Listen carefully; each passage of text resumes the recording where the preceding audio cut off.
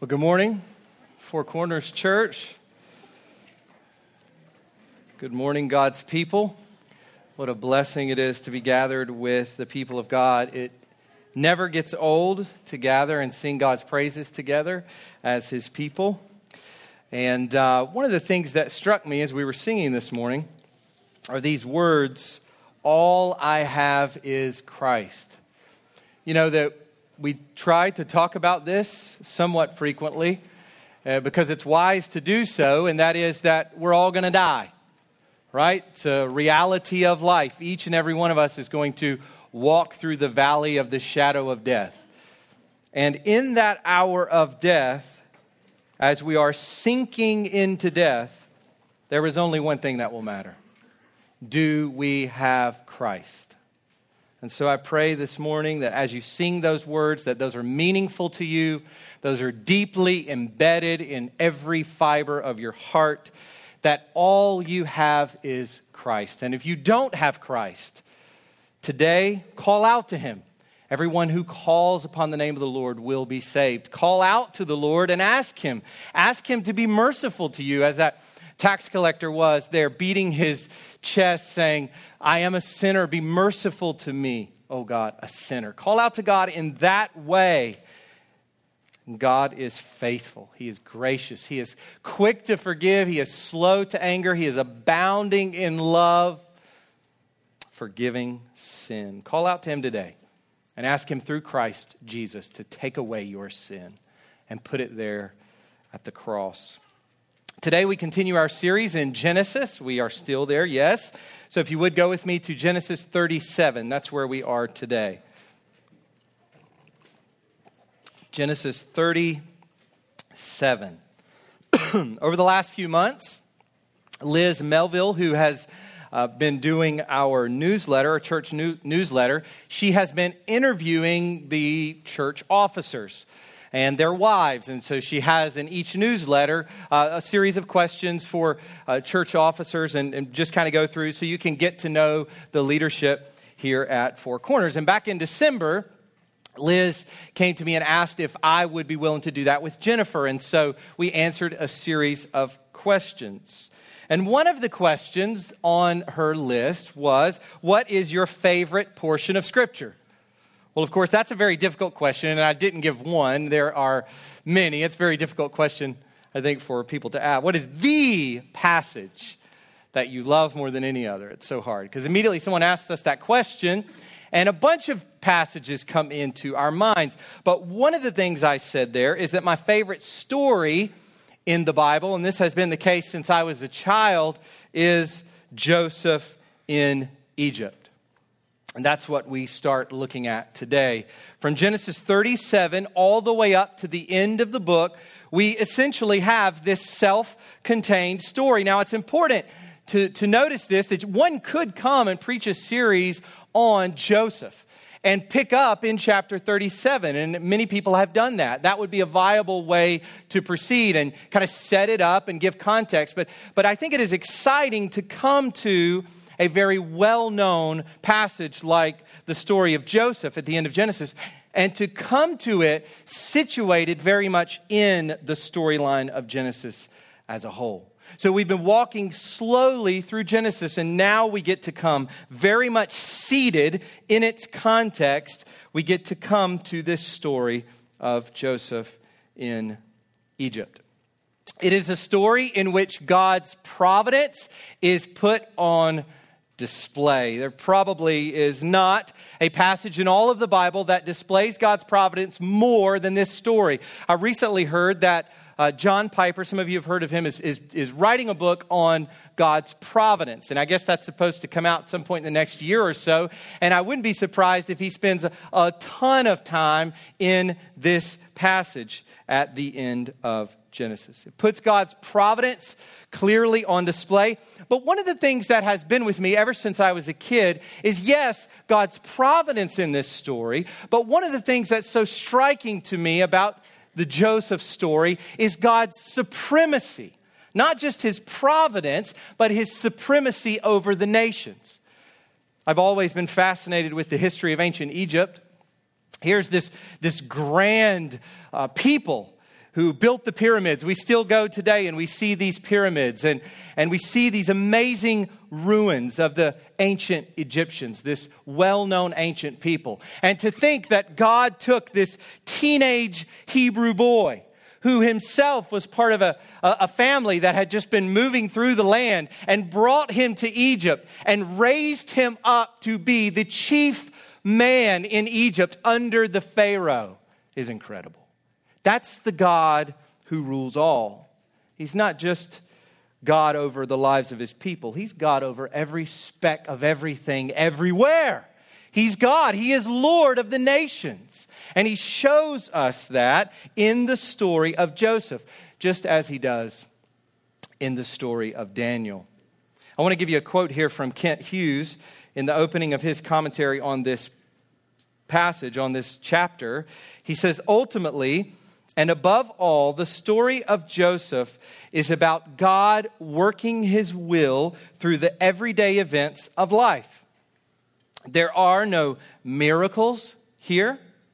God does not suspend his natural laws to make things happen. The story is about the hidden but sure way of God. God's hidden hand arranges everything without show or explanation or violating the nature of things. God is involved in all events and directs all things to their appointed end. That's what we find in this story of Joseph. And I just want to submit this to you. This is God all the time. The God of the story of Joseph is very much the God of your story today. The God who sovereignly oversaw all the events of Joseph's life is the God who is sovereignly overseeing all the events and circumstances of your life, my life, today. This is God all the time. This is God in your life. We get a sense for this in Matthew 10. Verses 29 to 30, where Jesus says, are not two sparrows sold for a penny? I've always loved this verse. And not one of them will fall to the ground apart from your Father. Somewhere right now in a field that no one can see, there is a sparrow falling to the ground, and God sovereignly has overseen all of that. He's intimately involved as he sustains the world in the falling of a bird from the sky to the earth. Everywhere, for all time. That's the kind of God we are talking about. But then he applies it. Jesus brings it to bear on an individual's life. He says, but even the hairs of your head are all numbered. God knows every single detail of your life. And he knows how many hairs there are on your head. Not one of them falls out or turns white apart from his sovereignty. This is the kind of God we have gathered together this morning to worship, to call upon, to praise. And of course, the well-known passage, Romans 8:28, and we know that for those who love God, all things work together for good, for those who are called according to his purpose. That God can take any negative circumstance in your life, any tragedy, anything at all, and he turns all of it for your good if you belong to him.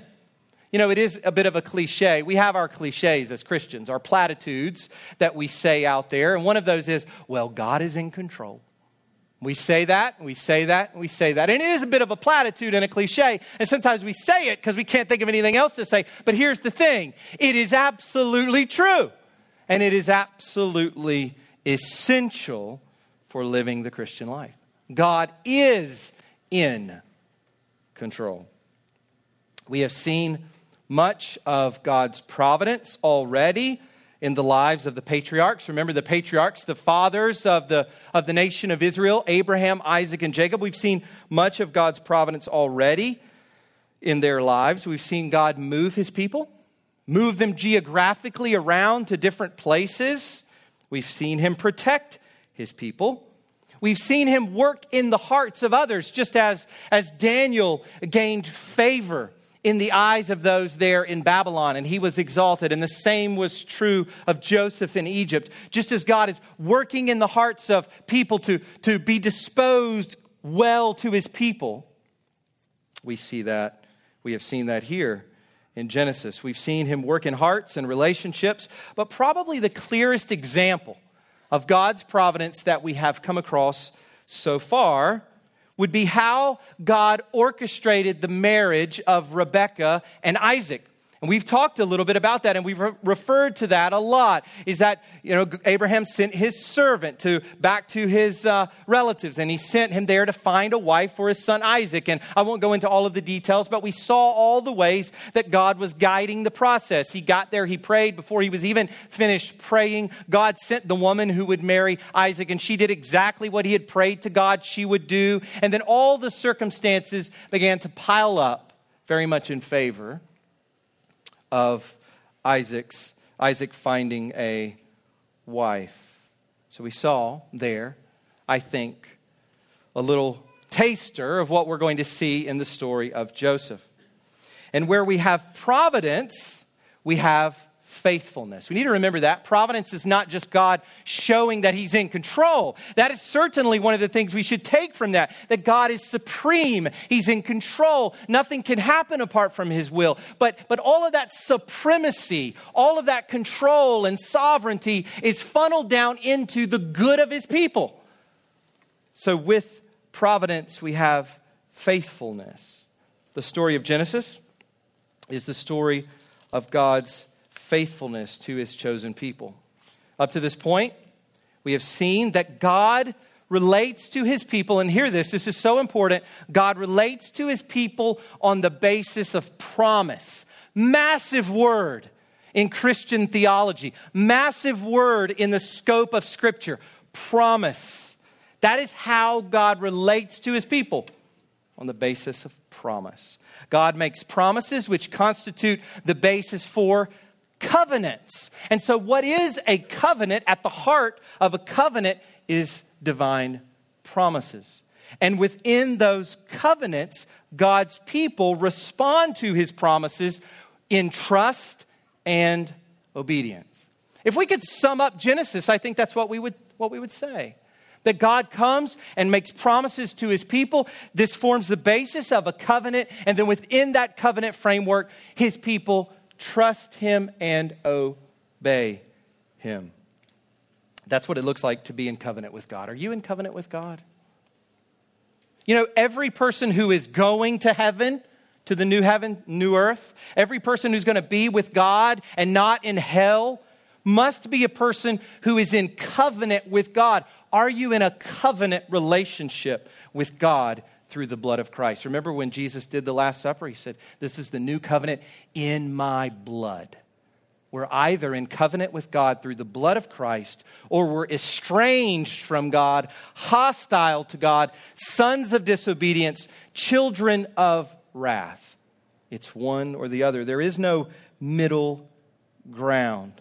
And I think what we have here with God's promises and covenant and trust and obedience, we have the Christian life in a nutshell. And what I mean by that is this.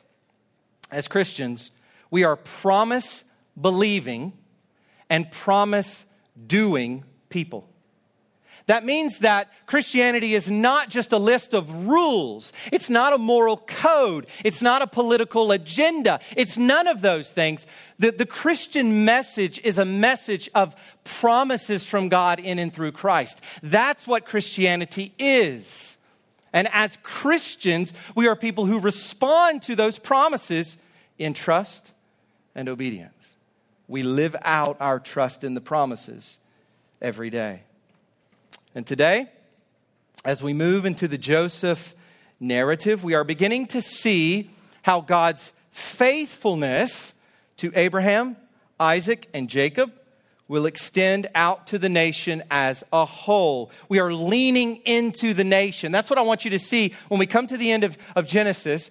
In this last portion of the story, Genesis 37 to 50, We've moved away from the time of Abraham, Isaac, and Jacob, and we're leaning into the nation. We're leaning towards the Exodus. We're leaning towards Moses and the people in slavery in Egypt crying out to God, and God bringing out over 1 million people from Egypt, bringing them to the promised land. Jacob, whose name is changed to Israel, has 12 sons.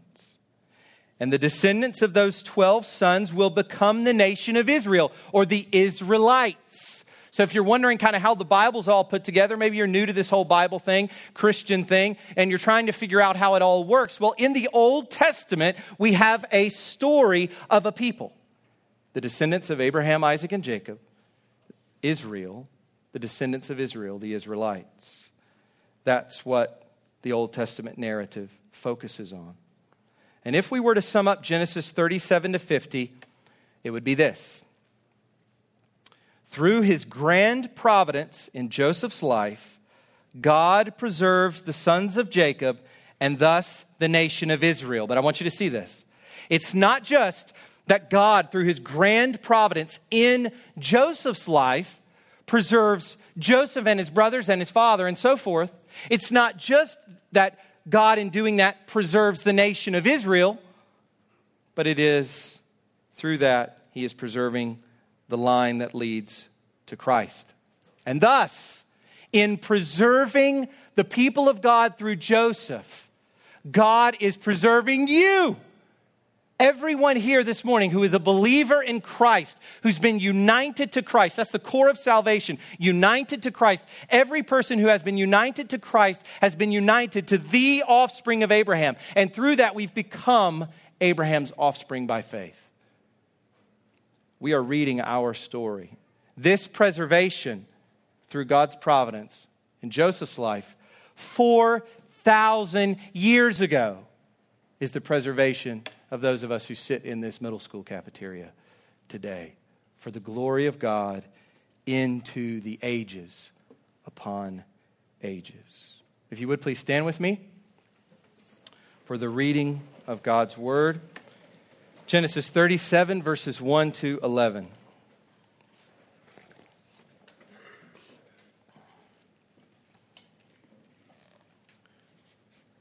This is God's word. It is perfect and profitable for his people.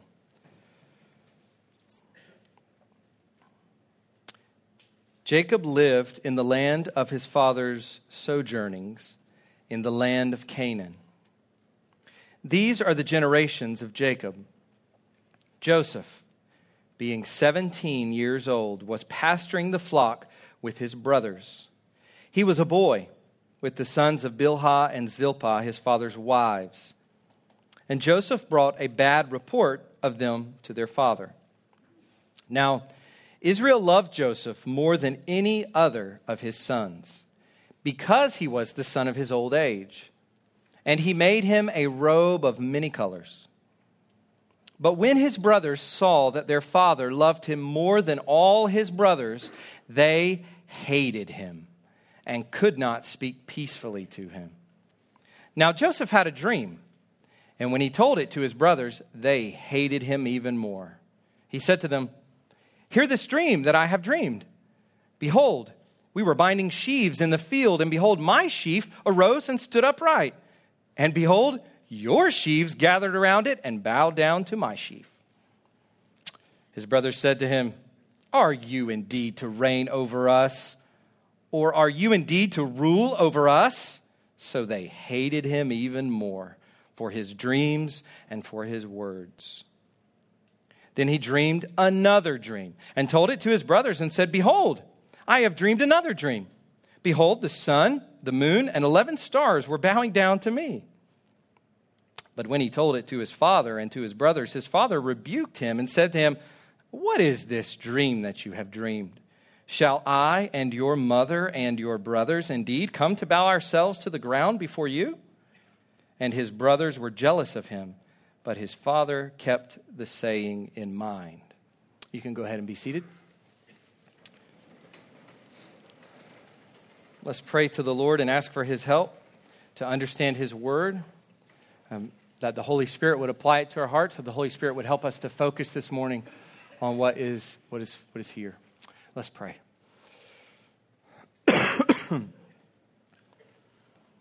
Our sovereign King,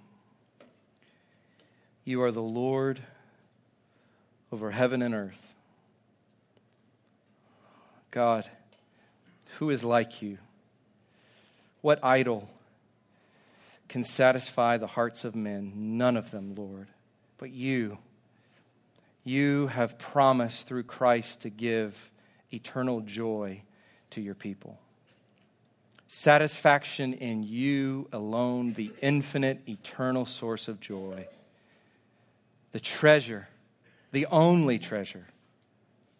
Father, we come before you this morning and we humbly ask you, oh God, to be merciful to us in our sinfulness. We remember the approach of Israel at Mount Sinai and how they were not to even get close to the mountain. They were not to touch it. And how when they heard in the thunder you speaking to Moses, they were so afraid they receded from the mountain. Lord, we are reminded of the people of God in the Old Testament who came through one man, a high priest, who very carefully and tediously would offer the blood on the mercy seat for the people. Your holiness, God, has not changed. You are the Lord. You are seated in splendor and majesty and glory, and the whole earth quakes in your presence. You are the creator of angels that far surpass our imagination, and you govern every aspect of our lives. You are God. We praise you this morning, Father. We praise you that through Christ we come boldly before you and call you Abba, you, the holy God, the sinless, perfect, spotless God. Allow us, sinners, to come into your presence with our duplicitous hearts, with our impure motives, with our idolatrous longings, our hatred of our neighbor, our slanderous, deceitful speech, our murderous intentions, our lust of the eyes. You allow us through Christ to come and to call you Father. Lord, you are to be praised forever. And we pray that this morning, as we worship you here, that you will be glorified and that you will speak into our lives by means of your word. In Jesus' name, amen. So the title for the sermon this morning is Hatred in the Household. We have hatred in the household of Jacob. Repeated idea throughout this section of verses, hatred, hatred, hatred. So two things to consider here as we think about this hatred or the source of this hatred. We have this hatred in the household, and it really comes from two things, two big things. And here's what they are. Number one, partiality from the dad, superiority in the dreams. And you'll see this in your bulletin there if you would like to kind of have these in front of you. And if you want to take notes there at the end of the bulletin, you can as well. Partiality from the dad and superiority in the dream. So let's look first at the partiality from the dad. Look with me in verses 1 to 4. I want to highlight these verses. It's a small enough text here, so I want to reread these and really focus on what we have. 1 to 4. Jacob lived in the land of his father's sojournings in the land of Canaan. These are the generations of Jacob. Joseph, being 17 years old, was pasturing the flock with his brothers. He was a boy with the sons of Bilhah and Zilpah, his father's wives. And Joseph brought a bad report of them to their father. Now Israel loved Joseph more than any other of his sons because he was the son of his old age. And he made him a robe of many colors. But when his brothers saw that their father loved him more than all his brothers, they hated him and could not speak peacefully to him. Here, we are introduced to Joseph as a biblical character. We don't really get him solidly formed for us as a biblical character until this point. So far, we've read only of his birth and his presence with his mother as a child. He's just mentioned as being with his mother as a child, and we had his birth narrative. And the circumstances surrounding his birth are very significant for this story. So I want to take a little time to go back and look at the circumstances surrounding the birth of Joseph, because it's very important for understanding what we have here. So back to chapter 29. If you'll go with me in your Bible, or you can just think back to what we were looking at there. Back to chapter 29, we had two sister wives. Two wives for Jacob. Do you remember what happened? He went to stay with his uncle. His uncle deceived him, promised him if he worked for 7 years, he would get Rachel. He adored Rachel from the moment he first saw her. He wanted her as his wife. He worked for 7 years to have Rachel as his bride, and they seemed to him as a day. I mean, it didn't even matter. He was just working to get this wife. And then at the end of that time, Laban deceives him, and late at night, I don't know how this happened, but somehow, some way, Laban takes Rachel's sister, Leah, and puts her there with Jacob. And the text says, in the morning, behold, Leah. So he wakes up, rolls over, it's Leah, not Rachel. He has consummated his marriage to the wrong sister, Leah, instead of Rachel. If that blows your mind and confuses you, you can go back and read that. It should blow your mind. It's a strange story, but we have these two sisters. Well, what happens is Jacob agrees with Laban that he'll work for 7 more years, and then he'll have Rachel as his wife as well. And so he ends up with these 2 wives, and they're sisters. Terrible idea, both because it's polygamy, which obviously we know from Genesis 2 that that's not God's intention, but these are 2 sisters, his wives. Well, we have polygamy through Laban's deception and Jacob's passion. He has to have Rachel. He could have just given up and taken Leah and moved on, but he had to have Rachel, so he ends up with 2 wives. And in verse 30, we get this. Jacob loved Rachel more than Leah. Well, of course, that was the one he worked for 7 years. And Leah was kind of sprung on him, but in the nature of things, that's what we have. Jacob loved Rachel more than Leah. And then in verse 31, it says this, when the Lord saw that Leah was hated, he opened her womb, but Rachel was barren. So we see the Lord working compassionately and mercifully towards Leah. Leah is the hated wife. She doesn't even matter to Jacob. Jacob only has eyes for Rachel. So what the Lord does sovereignly, once again, is he closes Rachel's womb and he opens Leah's womb. And we read of these 4 sons immediately that Leah has. Well, in chapter 30, the craziness ensues. There are many crazy stories that we have read in Genesis. It's just bald, it's raw, it's right there in front of you. And we could go back and look at some of those stories and we could see some of the things that we've encountered, some of the human drama. One of the things that declares the authenticity of the Bible, I've said this before, is that the Bible really just puts it out there for you. The Holy Spirit, through the biblical author, just puts it out there for you as it really was. So Peter, the great disciple, is the one who denies Jesus. Paul is a murderer, and he becomes the one who writes most of the New Testament. Moses, Noah, David. We could go on and on.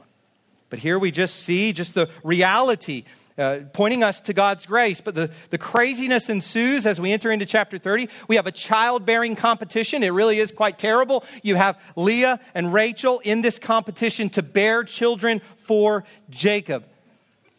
And this entire thing is fueled by 2 idolatrous desires. Leah has an insatiable desire to be loved by Jacob. And so if she can just give him enough kids, he'll love her.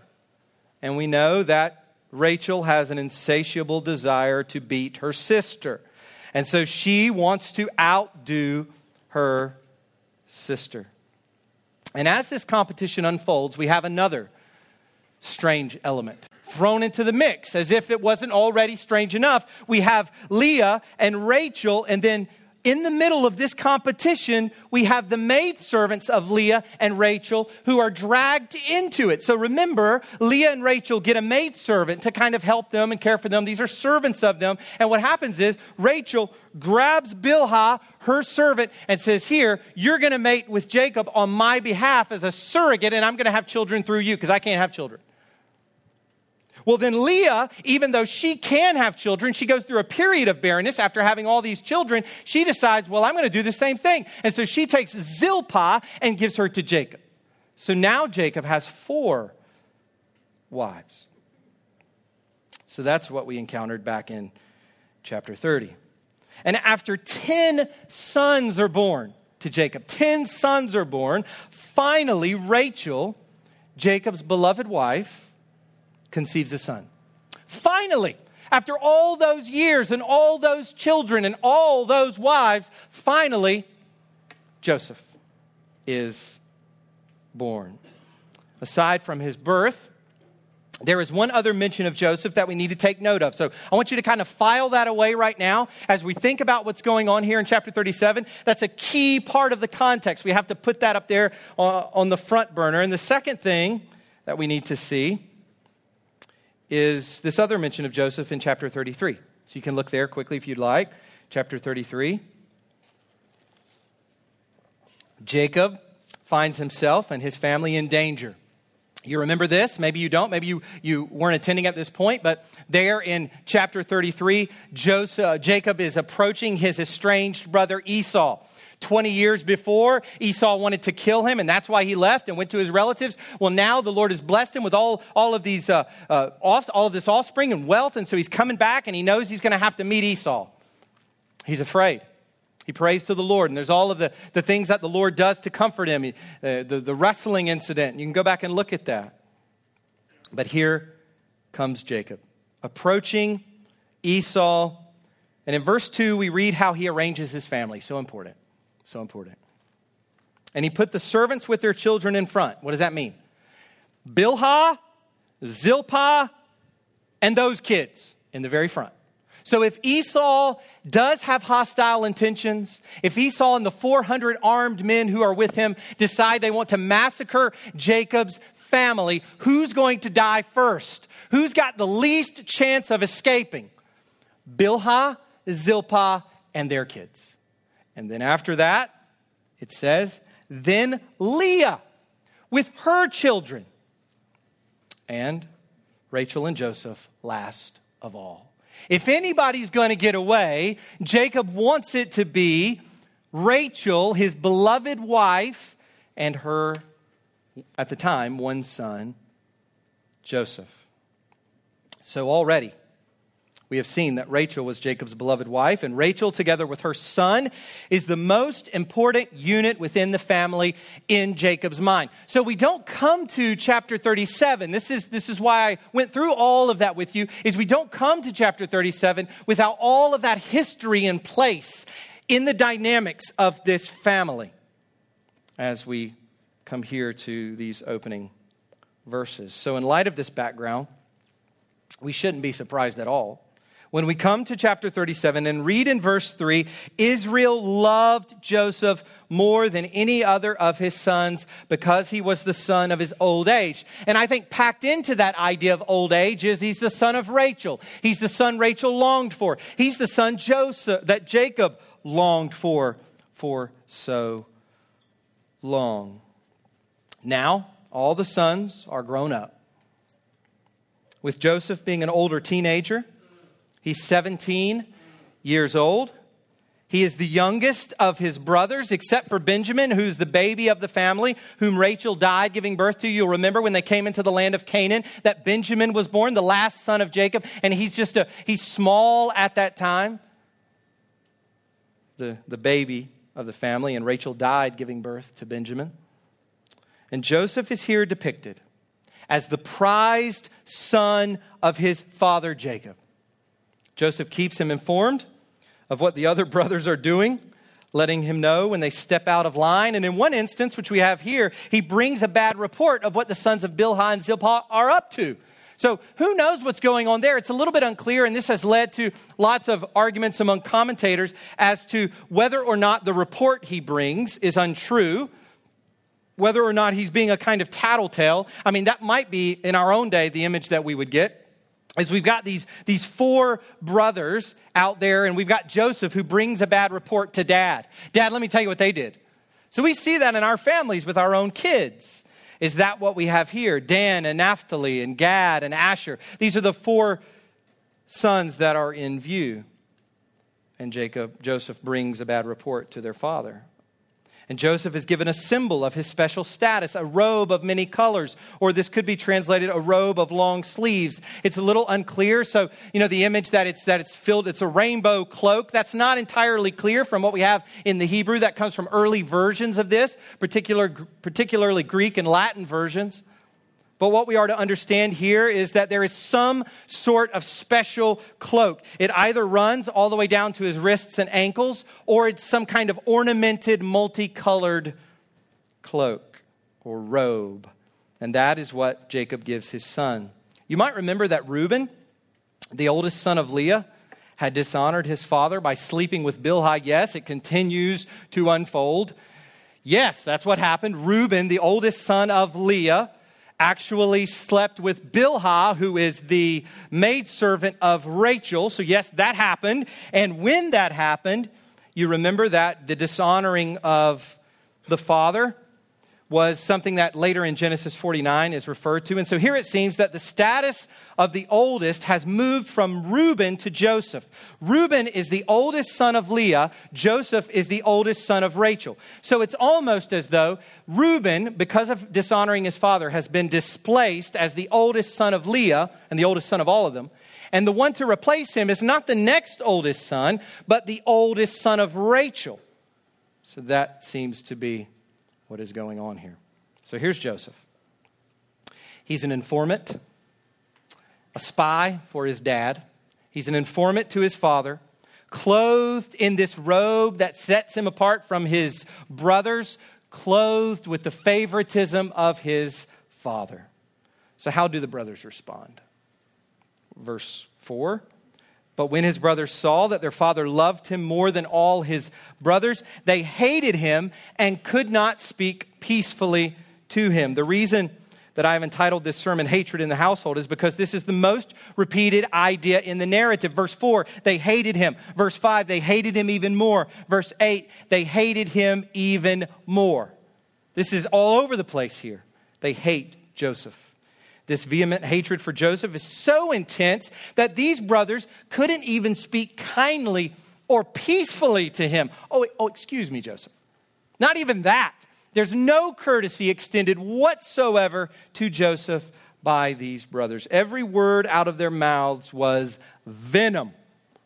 Similar to what we read in Romans 3:13-14, the venom of asps is under their lips. Their mouth is full of curses and bitterness. Speaking of the human race in general, this is the kind of language that describes the way that these brothers related to Joseph.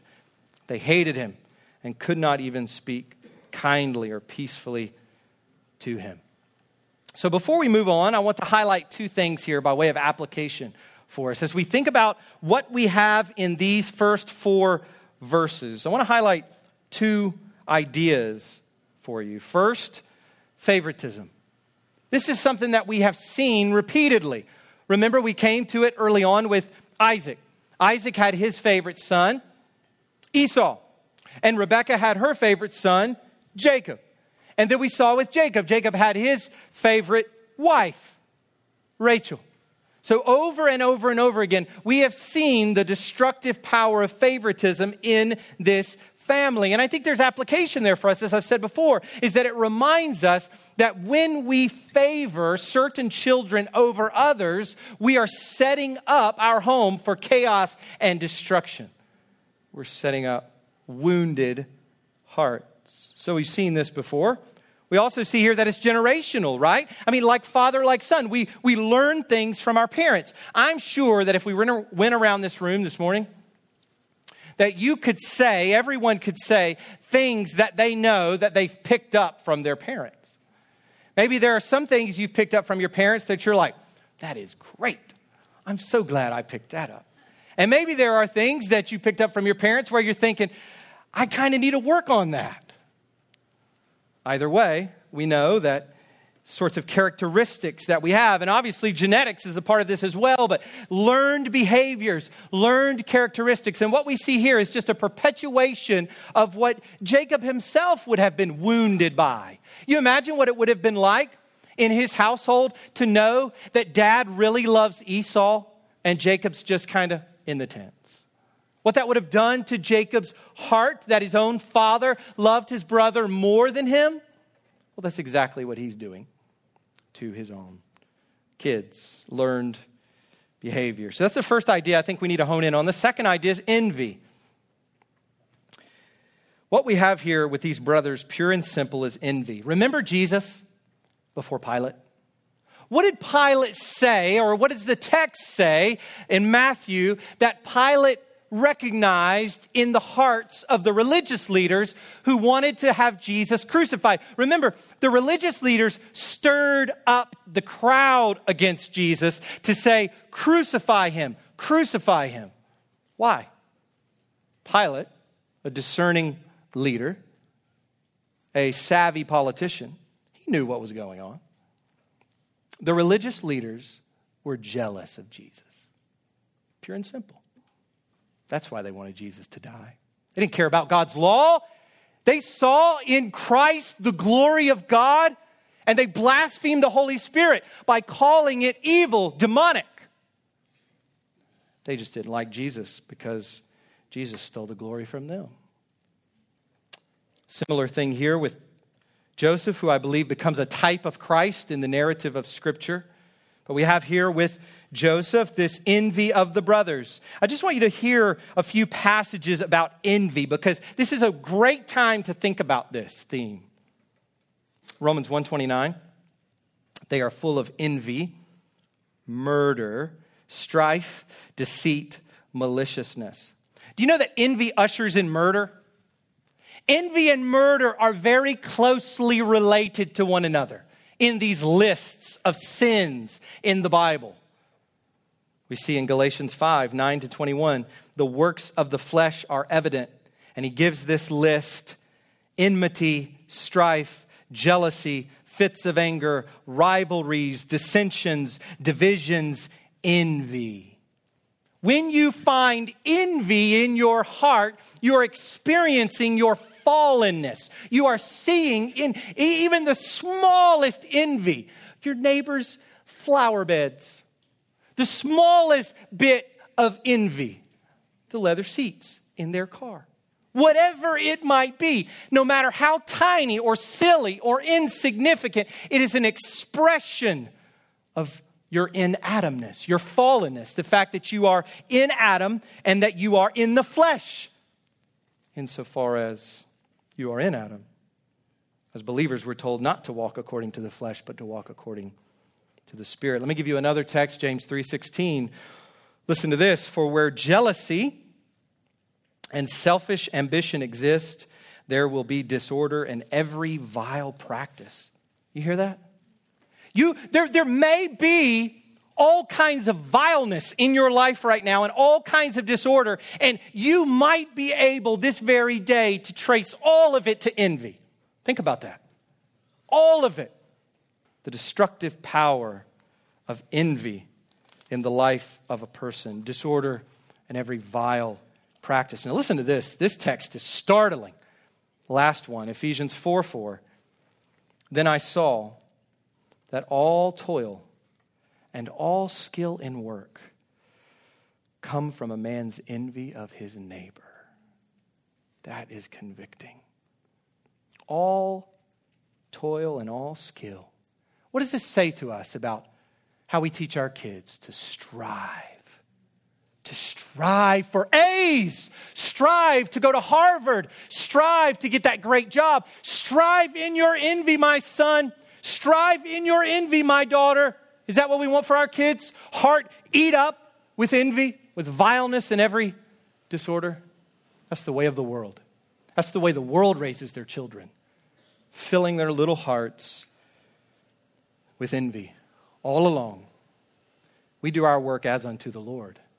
Whether we eat or whether we drink, we do all for the glory of God, not so that we can be better than our neighbor. Only the Holy Spirit, the Spirit of Christ, dwelling in the heart of a person, can change that trajectory. Only Christ can do that. Otherwise, envy. But as we'll see, all of this is part of God's sovereign plan. So go with me now to verse 5. Now I want to look at our second point, superiority in the dreams, as we finish up this morning. Superiority in the dreams, verses 5 to 11. Now Joseph had a dream, and when he told it to his brothers, they hated him even more. He said to them, "Hear this dream that I have dreamed.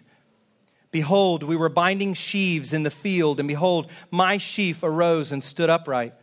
And behold, your sheaves gathered around it and bowed down to my sheaf." His brothers said to him, "Are you indeed to reign over us? Or are you indeed to rule over us?" So they hated him even more for his dreams and for his words. Then he dreamed another dream and told it to his brothers and said, "Behold, I have dreamed another dream. Behold, the sun, the moon, and 11 stars were bowing down to me." But when he told it to his father and to his brothers, his father rebuked him and said to him, "What is this dream that you have dreamed? Shall I and your mother and your brothers indeed come to bow ourselves to the ground before you?" And his brothers were jealous of him, but his father kept the saying in mind. Well, as if the robe wasn't enough to arouse his brother's hatred, here Jacob starts having dreams. He starts having dreams with his multicolored or long inheritance cloak, with his father's affection doting over him. He adds to all of that these dreams, and not just dreams, but dreams about his future superiority over his brothers. This is kind of funny.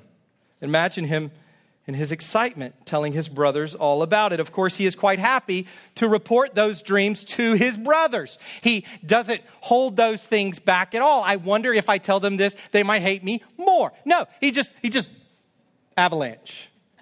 Pours on these dreams, letting his brother know that, hey, I'm going to be better than you guys one day.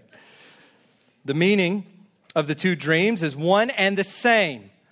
And as we'll see later with Pharaoh's dreams about the cows and ears of grain, they mean the same. The two dreams mean the same thing. So I'm going to fast forward a little bit. Joseph's going to be in Egypt, and he's going to interpret the dreams of Pharaoh. And in 41:26, he says this to Pharaoh: "The 7 good cows are 7 years, and the 7 good ears are 7 years." The dreams are one. So 2 dreams, but they have the same meaning. And not only do the dreams convey the same point, but the fact that there are 2 of them is also significant, because Joseph will also say in 41:32, "And the doubling of Pharaoh's dream means that the thing is fixed by God, and God will surely bring it about." So it will happen. It is fixed. It cannot be undone. God will do this thing. And so 2 dreams make that clear. So what does he see in these dreams? Dream 1, his brother's sheaves or bundles of grain are gathered around and bowing down to his sheaf. Dream 2, the sun, moon, and 11 stars are bowing down to him. One dream is agricultural, the other is astronomical. Both end in the superiority of Joseph in his family. And you might ask the question, well, hold on a second. His mother, Rachel, has already died. Why is she present in the dream? Because the sun represents the father, and the moon represents the mother, and then the 11 stars represent the brothers. That's not really a tricky one. I mean, it just simply implies that it's the whole family. It's a way of conveying the fullness of it, that the family as a whole will bow down to Joseph. And what we see here is that the meaning of these dreams is immediately clear to Joseph's brothers and his father. They don't need to consult anyone about the meaning of these dreams. They are told in such a clear way. They're self-evident as to what they mean, and they bring immediate hatred. After the first one, the brothers say in verse 8, "Are you indeed to reign over us, or are you indeed to rule over us?" They know what it means. I'm going to rule over you, my brothers. And after the second dream, his father, verse 10, rebuked him and said to him, "What is this dream that you have dreamed? Shall I and your mother and your brothers indeed come to bow ourselves to the ground before you?" So there's no question as to what the dream means. Joseph will be superior to them. And although Jacob and his sons asked Joseph the same question, the way they process these dreams is very different. Jacob's response, verse 11, his father kept the saying in mind. Why do you think Jacob kept this saying in mind? Well, maybe it's because Jacob remembers being told as a boy by his mother that she had had an oracle from the Lord that told her that she had two sons in her womb. They're wrestling it out in there in the womb. It's going crazy in her womb. And she goes to the Lord to ask what's going on. And the Lord tells her there are two nations. They're twins, and there are two nations in your womb. And the older will serve the younger. In other words, the younger brother is going to be superior to the older. Jacob will be superior to Esau. Jacob would have been told that. This oracle from the Lord. And then as Jacob grew up, we know as he went out to the east, God would appear to him in a dream. God would show him this ladder and angels descending and ascending upon the ladder and God standing at the top of the ladder and communicating to Jacob, "I am with you." So here his son's telling him, "Dad, I've had some dreams." And this is what they say.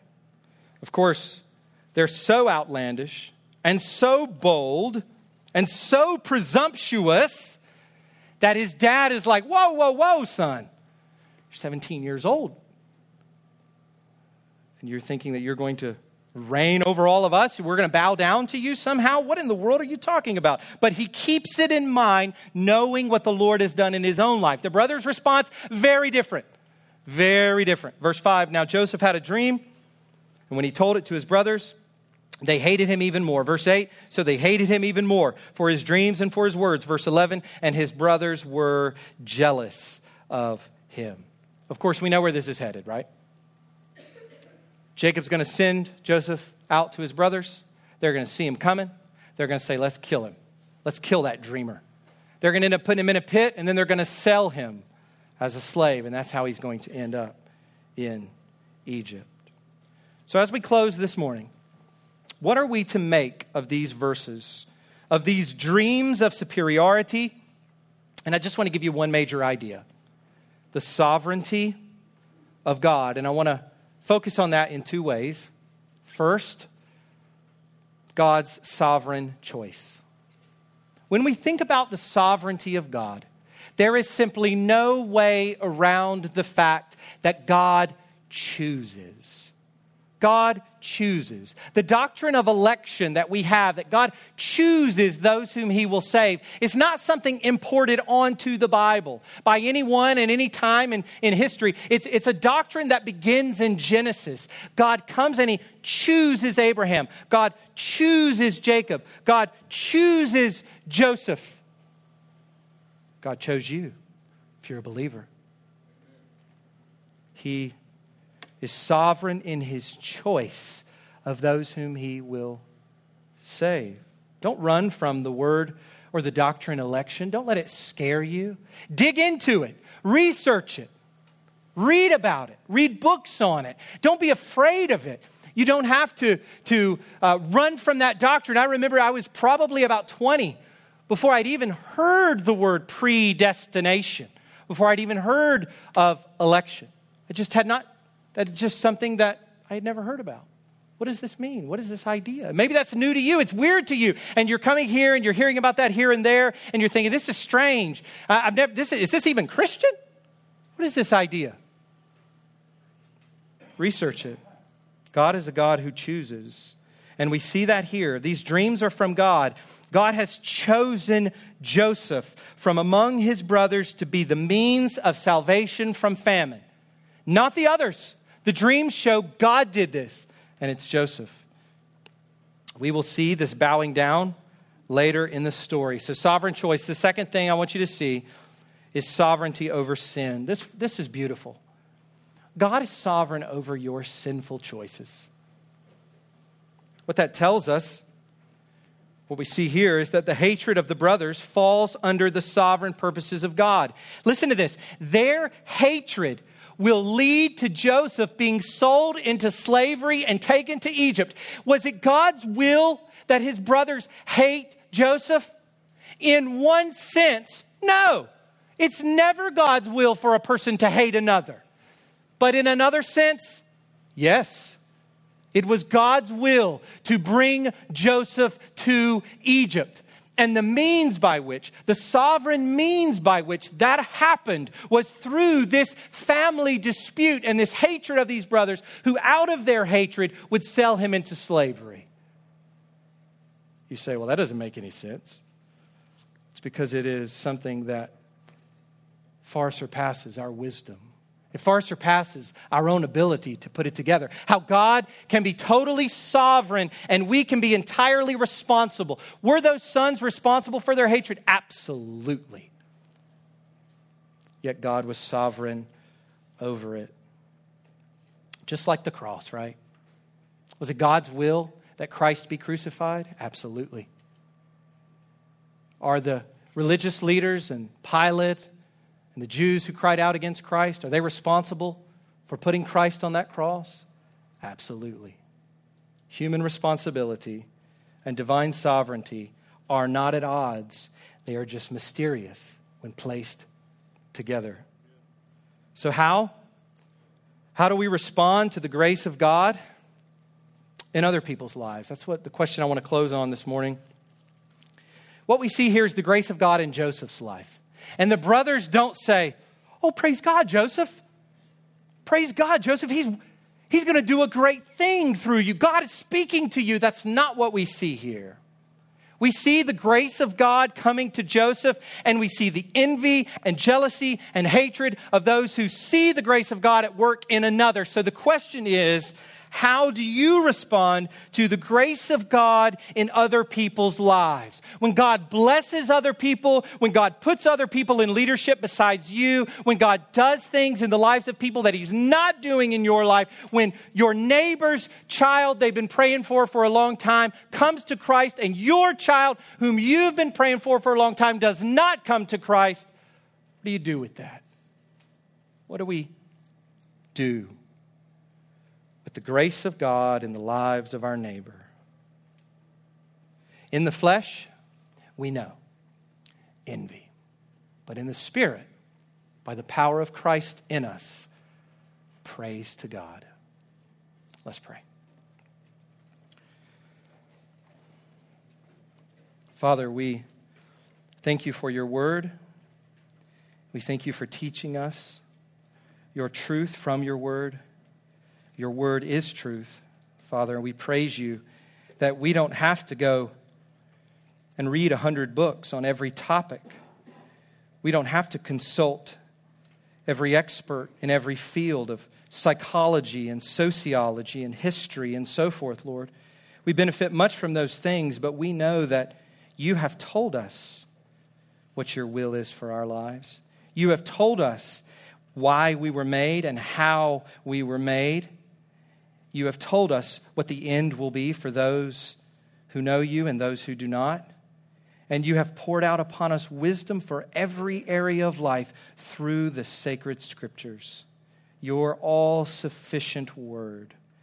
And so, Lord, we pray that your word will do its work this morning by the power of your Spirit as you do surgical work in each of our hearts, conforming us to Christ, magnifying the glory of your name in the earth through our individual vocations and relationships and through our trials. We pray that you would be glorified. In Christ's name, amen.